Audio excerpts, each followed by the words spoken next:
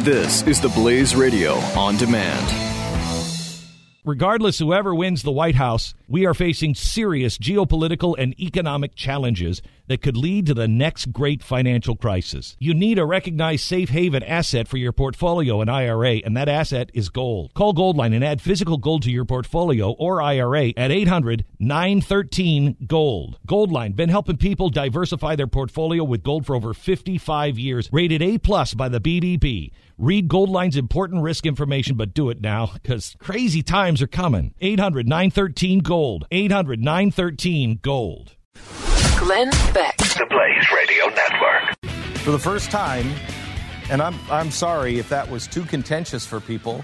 We should do it, right? I mean, I will tell you that's not what I expected. But there was something in there, and I'm not going to go into it. There is something there where I have private conversations with people, and I know I know what was said, and I know the story.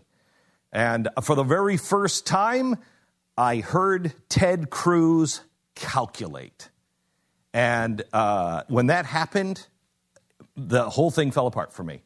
And it's my fault. It's my fault for believing that men can actually be George Washington. It's my fault. I should have said, you know who can win? You know who could beat Hillary Clinton?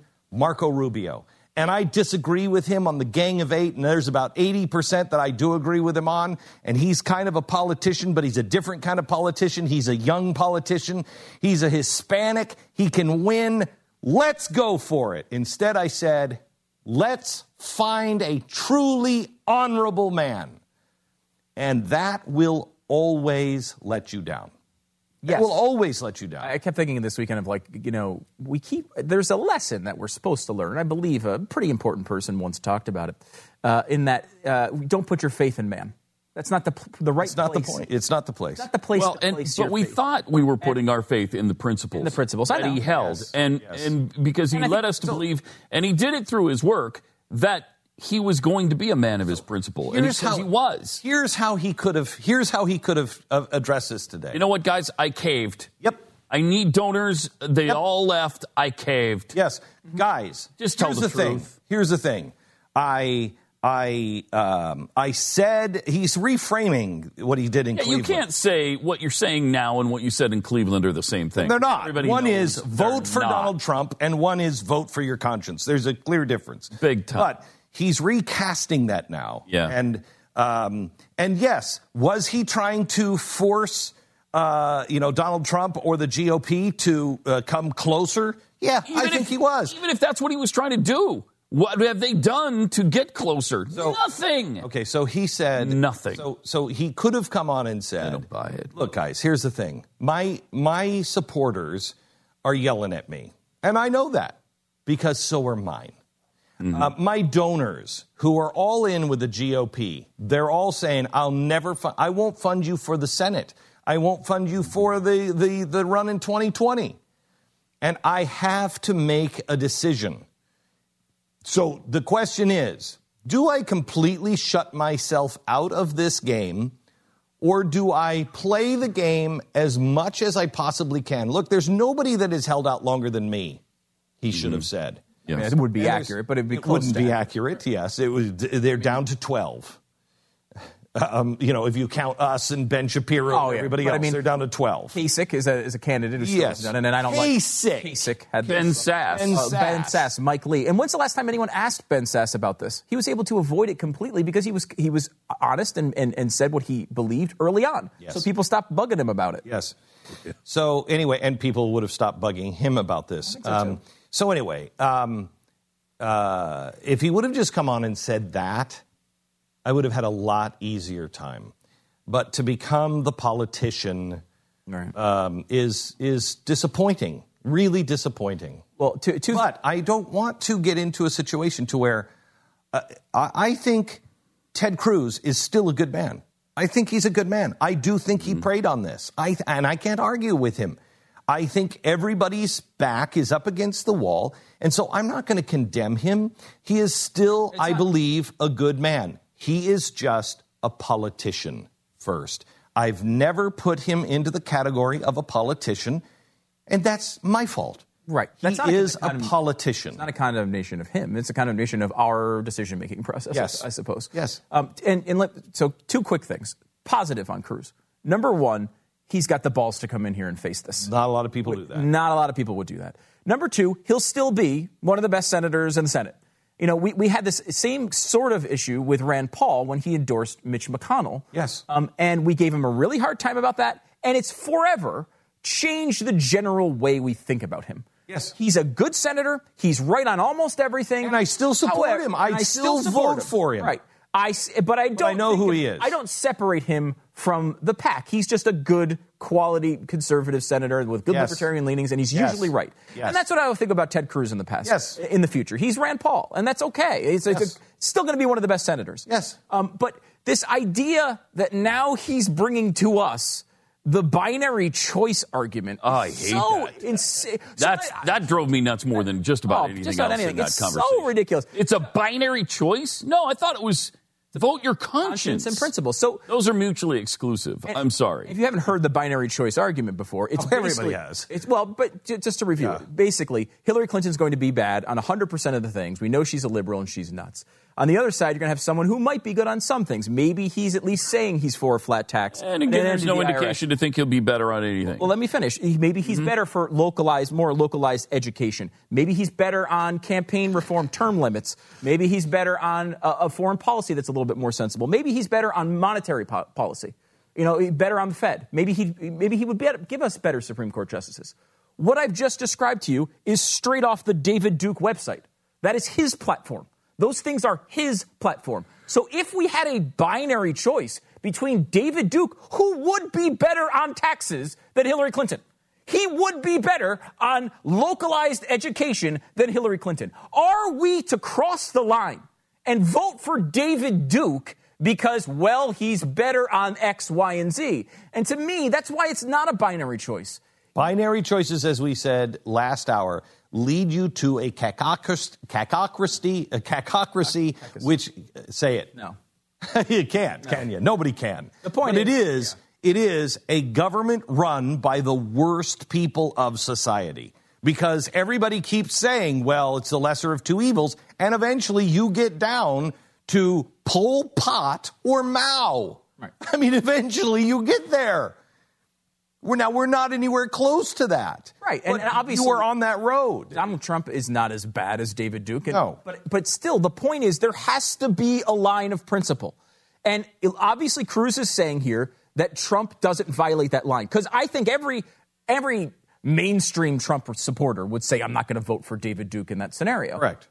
However, every argument they make about Donald Trump could be applied to David Duke. Yes. You could get anyone that isn't Hillary Clinton, you can apply these arguments to. See, this is the problem. The problem is we have divided ourselves in teams. And it doesn't matter if your team is inflating the ball or not. If the other side is inflating the ball, you cry bloody murder. If your side is inflating the ball, it doesn't matter. That's the problem. We're all wearing jerseys. It doesn't matter what is happening anymore. I'm for my team. This is exactly what our founders warned us about. George Washington was clear. Thomas Jefferson was clear. Adams was clear. They were all clear. This is the end of the republic if you just play teams. And that's the problem. We're playing teams. Look, I want you to listen very carefully to me because this is going to sound pretty outrageous. I am not here to fight for the saving of America. I am not here to fight for the saving of this land. I am not here to save the system that we have built. I am here, and you are here. We all are here for this time to save the idea of America. America is no more than that. An idea that all men are created equal and endowed by their Creator with certain inalienable rights. And among them, life, liberty, and the pursuit of happiness, that you have charge over your own life and you only answer to God. And God gives you those rights, and you give some of those rights to the government for protection. And the minute that that government begins to infringe on any of those rights, it is not just your willingness, it is your duty to overthrow anyone who would take those rights away.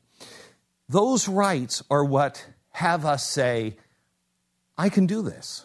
I can build a better mousetrap. I could be president. I could build a rocket and go to Mars. I can be left alone. I can participate. I cannot participate. It's an idea that had never, ever happened before. And right now, what we are arguing about is the destruction of our banking system. The destruction of our two-party system, the destruction of our capital, the destruction of law and order, whatever the hell that even means anymore, the destruction of our culture, the destruction of our churches, whatever the hell that means anymore. I don't care if my children are more rich or less rich than me. I don't care. I don't care. What I do care is that my children are free to be able to chart their own course, free to be able to work or not work and starve. My children have a right to worship in the way they see fit and to move as their conscience tells them to move. Right now, we have become PETA. Shame on all of us. Why not just, if you won't vote for Hillary or you won't vote for Trump, why not just cover me in a bucket of blood? Why not just shame me in the public square? Why not run them out of business? They're climate deniers. There is no difference between the two teams anymore. Oh, sure, one's for a little lower taxes, one's for the border, one's not. One's for international rule, one's for national rule. Which one is for the idea that all men are created equal? That all men have a right to pursue their own happiness and make their own goddamn decision? Which one? Which one? I contend neither of them. And so we will just soak each other in buckets of blood. We'll be a happy little bumper sticker community that shames one another into make sure you walk in goose step with all the other Hillary supporters or walk in goose step with all the other Trump supporters because she's going to mean the destruction of America. No, no, says the Hillary supporter. You must vote for us because he means the destruction of America. I contend they both mean the destruction of the idea. Glenn Beck. The Blaze Radio Network. Regardless whoever wins the White House, we are facing serious geopolitical and economic challenges that could lead to the next great financial crisis. You need a recognized safe haven asset for your portfolio and IRA, and that asset is gold. Call Goldline and add physical gold to your portfolio or IRA at 800-913-GOLD. Goldline, been helping people diversify their portfolio with gold for over 55 years. Rated A+ by the BBB. Read Goldline's important risk information, but do it now because crazy times are coming. 800-913-GOLD. 800-913-GOLD.